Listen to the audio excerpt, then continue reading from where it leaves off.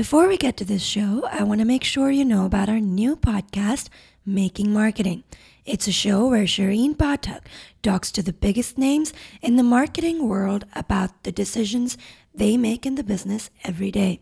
Check it out. It's on iTunes, Stitcher, Google Play, and Anchor.fm.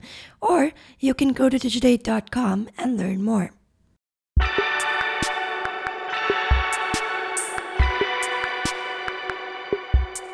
Hello and welcome to Digiday Live, our podcast where we bring you the best sessions from our many summits around the world.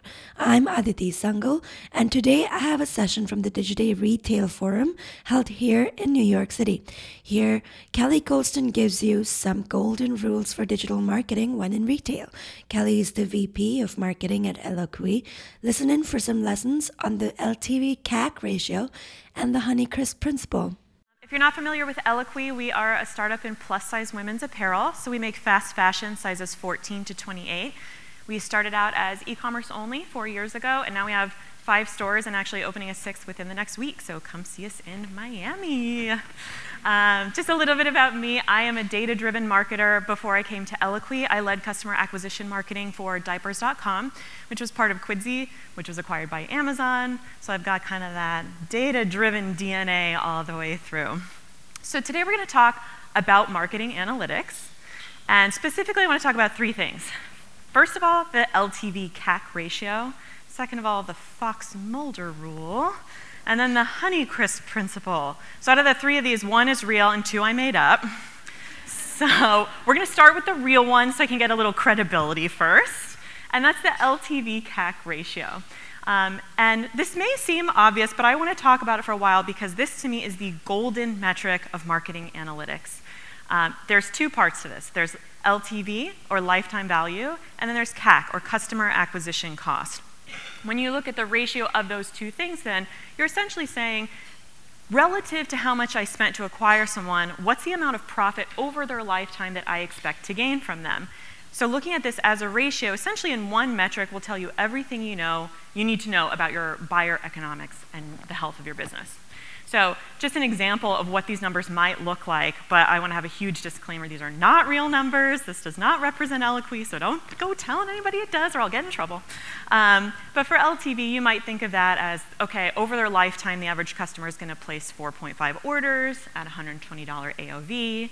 So over their lifetime, then that might be $540 of revenue, or if you have a 50% profit margin, $270 in profit. Sounds pretty good to me. And then on the other side of that, your CAC. You might say, okay, in a given month we spent $100,000, acquired 2,000 customers, so that's a $50 blended CAC. The ratio of those 2 numbers then, in this example, is 5.4x. So that to me looks like a great ratio. I won't tell you what a good ratio is for your business because every business is different. I will say, however, though, that across industries, 3x is a pretty well accepted benchmark for what a good LTV-CAC ratio is. So if you're looking at 3x, you're saying for every $1 I invest in acquisition marketing, I'm making $3 back over the lifetime of the customer. To address one thing quickly, I think a lot of people have a pain point in calculating LTV. A lot of you here today, I'm sure your companies have an LTV forecast, but you might say, oh, it's not very good, or I don't know how good it is, I don't know if I can trust it. So just one little suggestion I would make, there's a great company to look into called Custora, if you're not already familiar with it. It's C-U-S-T-O-R-A, Custora. And they're a predictive analytics platform. So they take in all of your customer data every day, and they run all kinds of different predictive analytics on it, including things like, which of my customers have an affinity for dresses? Which of my customers do I predict are about to churn? And what is the predictive lifetime value of my customers?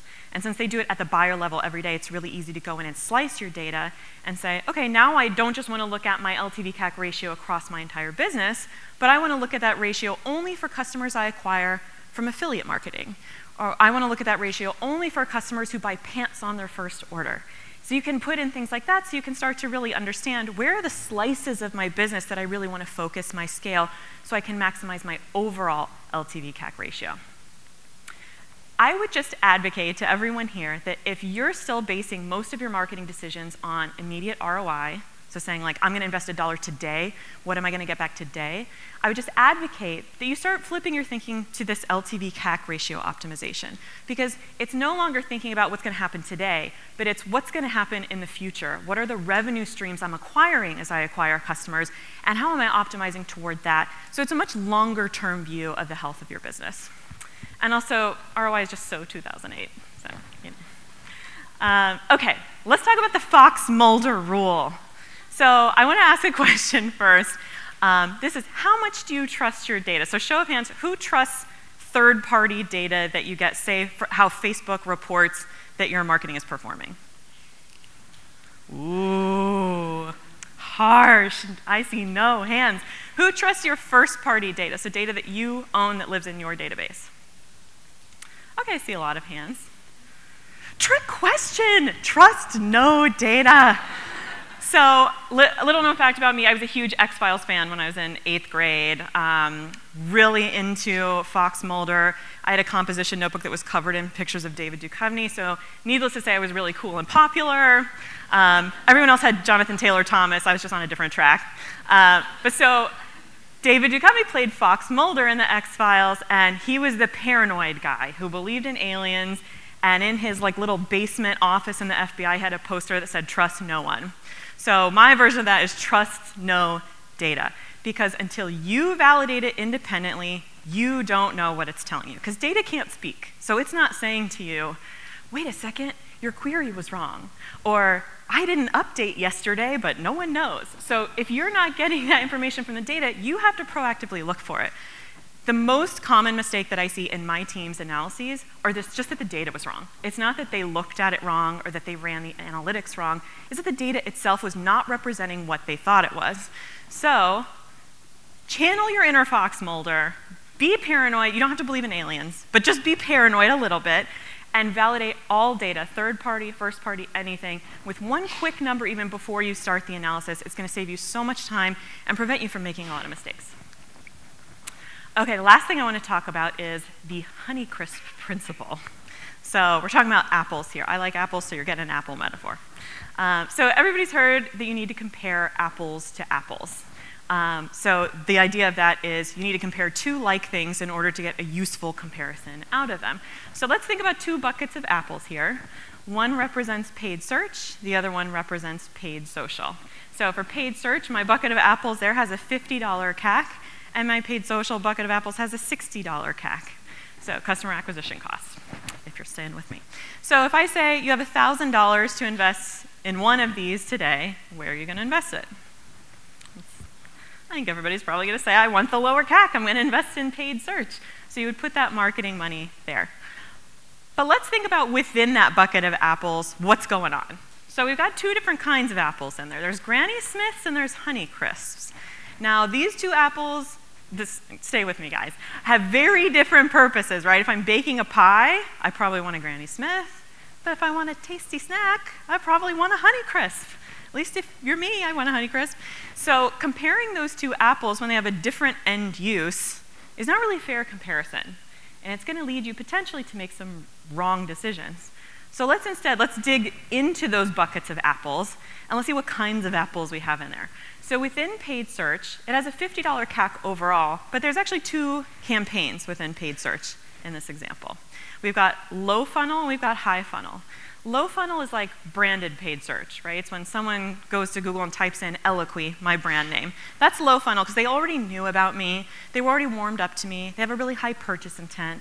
Also, no one else was bidding on that term, so I've got a really good cost. So my CAC in low funnel is $5. But then I also have my high funnel CAC.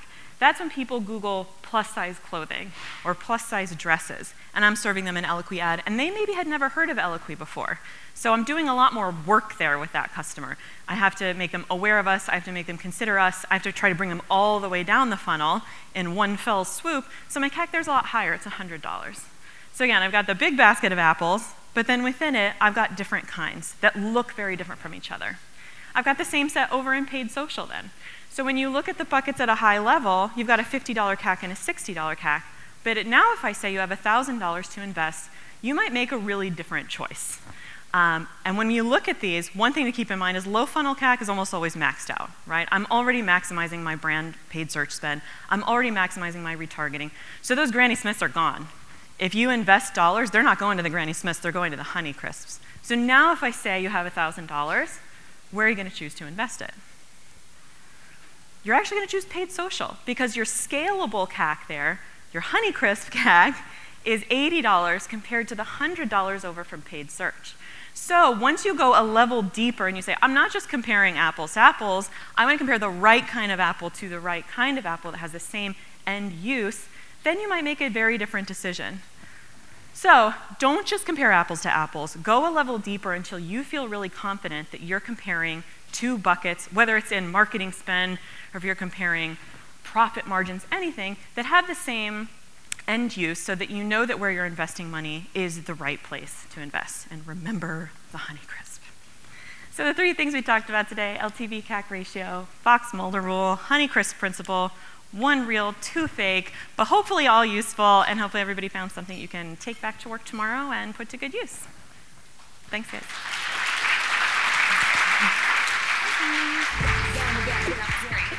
Really, really educational. I learned a lot just now. But let's dig into a little bit more specific about what Eloquy is doing to enact this. Sure. So you mentioned, just customer acquisition costs. What's your biggest paid channel then? Well, I mean, I won't go into too many specifics. We are active in pretty much all the same digital channels that I'm sure most of your companies are active in. Two channels that I think are really interesting, though, that we are active in. One is direct mail. It's a little old school, but we have a great catalog program that really surprised me, frankly, when we launched it. Because I'm, a digital marketer. I've always been online. I want everything to be super trackable. And I was really surprised when I saw how profitable our catalog channel could be. And it was really because the LTV CAC ratio there is so high. We have a great LTV from catalog customers. They tend to be about 20% higher than our average customer in terms of LTV. And I attribute that to the fact that they're sitting with the catalog first, and they're just building up demand as they page through it. So it's not just like, oh, I saw an ad that featured one dress that I might want to buy. Instead, it's like, I saw great dresses, I saw great workwear, I want that pair of leggings. So they tend to have a higher average order value, therefore a higher LTV. So I think that's really interesting. I think what the most important thing, we have people from marketing teams where their C-suite doesn't really get this long-term value. They still want those 2008 immediate results. How do you have those conversations with, how do you get your CEO on the same page as a marketer? Because you're in the weeds, and you can see that this is all happening, but they are not. Well, I'm really lucky to be in a digitally native company who everyone in my company believes in data. My CEO, Mariah Chase, if you've ever met her or seen her speak, she's incredible, and she lives and dies by data because I think we all really believe that data can tell you things that might change everything you thought about your customer and your business, and you just have to be willing to be open to it. So luckily, I don't have that problem. But I think what's really compelling about looking at something like lifetime value is everybody likes the idea of acquiring a revenue stream that's going to deliver in the future, right? Like that's really compelling to say, I'm going to do work today that's going to be paying off for the next 2, 4, 10 years. And I can prove it. I can show you the data that predicts what someone's going to spend over time. I think looking at it that way is a way, especially a lot of people who are used to looking at financials and ongoing revenue streams can really understand a little bit better. And when we are thinking about customer, the price is going up, it's going up. So we have organic social, organic means of getting the word out there. How do you track that? How do you work with, are you working with influencers, gifting, how do you measure what's happening there? We do, and wherever possible with influencers, we're using UTM tagging parameters so that we can, go into Google Analytics, go into our systems, and understand did someone click on something to get them here. That doesn't always work, though, right? A lot of organic activity, it just happens out in the world, and they're not following a very convenient click stream always that allows you to track them. So what we'll look at then is we'll track LTV of small date ranges. So if I know we got a big PR bump on Saturday the 12th, then I might isolate a group of customers and say, I'm going to track over time the customers I acquire from the 12th through the 14th, because that's when I saw a little revenue bump from that PR. So I'm going to say, I'm just going to track them as a group. I know all of them didn't come from that PR, but I know that group is going to be weighted toward those who came from PR, so I want to see how they compare to everyone else. It's not going to give you an exact number, but it'll help you understand directionally, are those high or low value customers you're acquiring from that channel. Mm-hmm. And how do you take customers that might have encountered a Facebook ad or like came in through paid search into an email subscriber or a direct mail subscriber, like someone that you can actively get into your customer database and keep targeting over and over again? Well, if they make a purchase, then I can track everyone, because they did click a nice, friendly, clickable Say string. they just browsed and if they just left. browsed and came back, then we're putting them into different retargeting groups, and we do isolate those as much as possible with our agency partners to say, okay, if we put up a series of high funnel Facebook ads that were a certain video campaign, let's actually funnel them then into a different retargeting campaign and keep them isolated versus others who go into our general retargeting campaign, so that I can try and understand over time what's the effective conversion rate of that original spend and what's the effective LTV. Mm-hmm. And what teams are you working with most often internally? Oh my gosh, all the teams. Everyone has to deal with me, whether they like it or not. I lead the performance marketing team. We also have a brand team. I work obviously very closely with the brand team.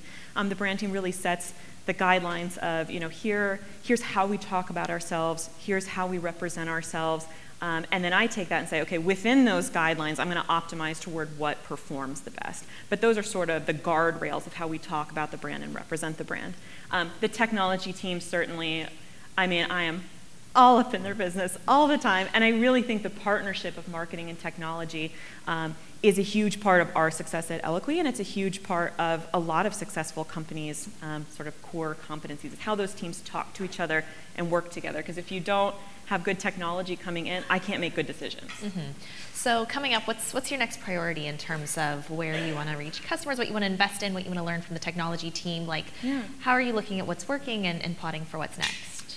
Well, we have our big initiative right now is stores, and I know I talked about catalog. I said it's a little old school. Stores are definitely pretty old school, but I think there's sort of a return to a lot of all of these old channels if you come at them in a new way and using data in new ways to power decisions that you're making there. Mm-hmm. We're opening our 6th store within the next week. We're really excited about it, and we've had a lot of success in our stores that honestly surprised us a little bit.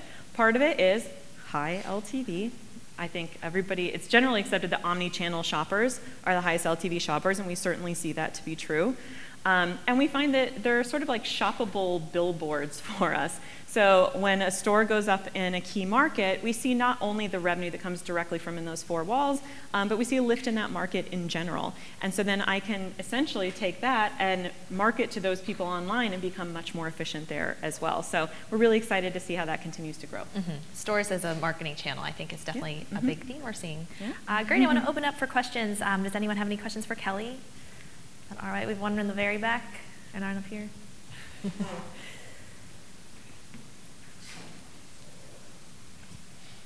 Hi, what do you look for in an agency partner? Ooh, they have to be extremely data-driven no matter what they're doing. I talked about direct mail. I think you could find direct mail partners who are old school to the point where maybe they're not slicing the data as many ways as we want. We require that everyone really believes in data and using data to make decisions, and that we're not going to be fighting them every step of the way. Because I think pretty much any agency will eventually do what you say, but I don't want to waste time going back and forth trying to convince them that my way is the right way. So we really look for that right off the bat.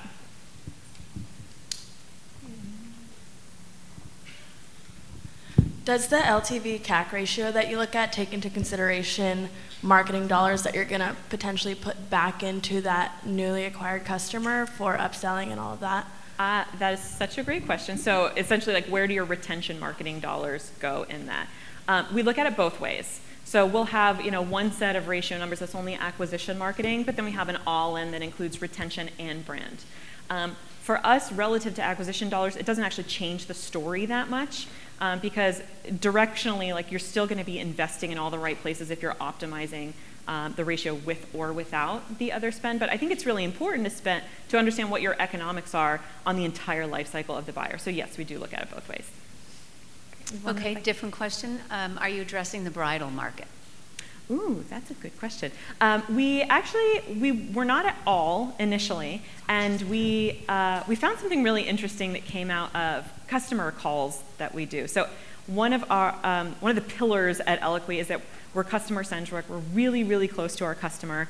And twice a year, we do a big churn analysis where we identify, using Costora actually, we identify customers who are likely to churn, and literally everyone in the company starts calling them or emailing them and saying, can we set up a call? So everyone in the company gets like 50 people that they reach out to, and we ask them all kinds of questions. And we were looking at that one year, and we found something really interesting, which is a data pattern that was customers who bought white dresses had really high LTVs. And we were like, why does a customer shopping a white dress like this, it doesn't make any sense. And when we started calling them, a lot of them were telling us, because we do a lot of event wear. We didn't do bridal at the time, but we did have event wear. A lot of people were saying, well, I was having a daytime wedding or a second wedding or a wedding that was like a little more casual, so I didn't want the full like poofy bridal dress. But I ended up buying my wedding dress from you guys. So I bought just one of your white dresses and wore it. And they had really high LTVs then because, the best day of their lives, Eloquii was there with them. And I mean, this forms this amazing bond that they loved us so deeply that their LTV was so high.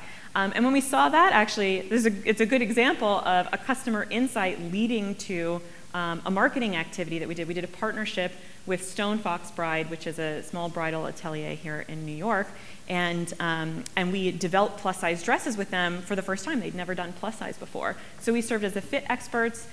They brought the design expertise for bridal specifically, and we launched that partnership. So we never carried the inventory, but we found a way to address this need that the customers were bringing to us in a way that really made sense in terms of the profitability for us. Mm-hmm.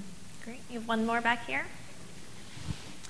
Hi, so you talked about stores and thinking a little bit differently about how to measure its performance beyond typical four-wall profitability. Mm-hmm. Can you talk a little bit more about how you might think about different ways to measure it, or what advice you might have for traditional retailers that are also rethinking how to measure stores beyond four-wall profitability and thinking about it as an acquisition channel, mm-hmm. and how do you really measure the performance?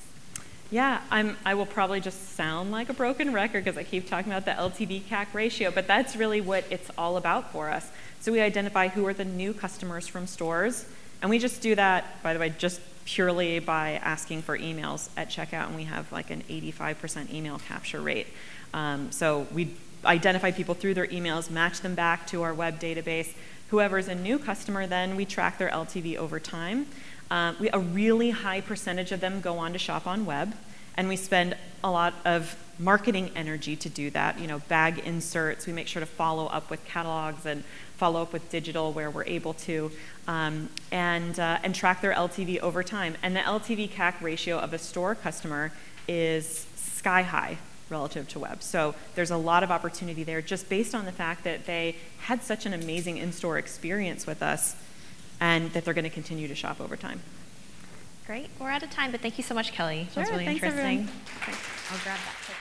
That's all for this episode. Thank you for listening. If you liked our show, don't forget to subscribe on iTunes, Stitcher, Google Play, or Anchor.fm. Stay tuned. We'll be back soon with another episode.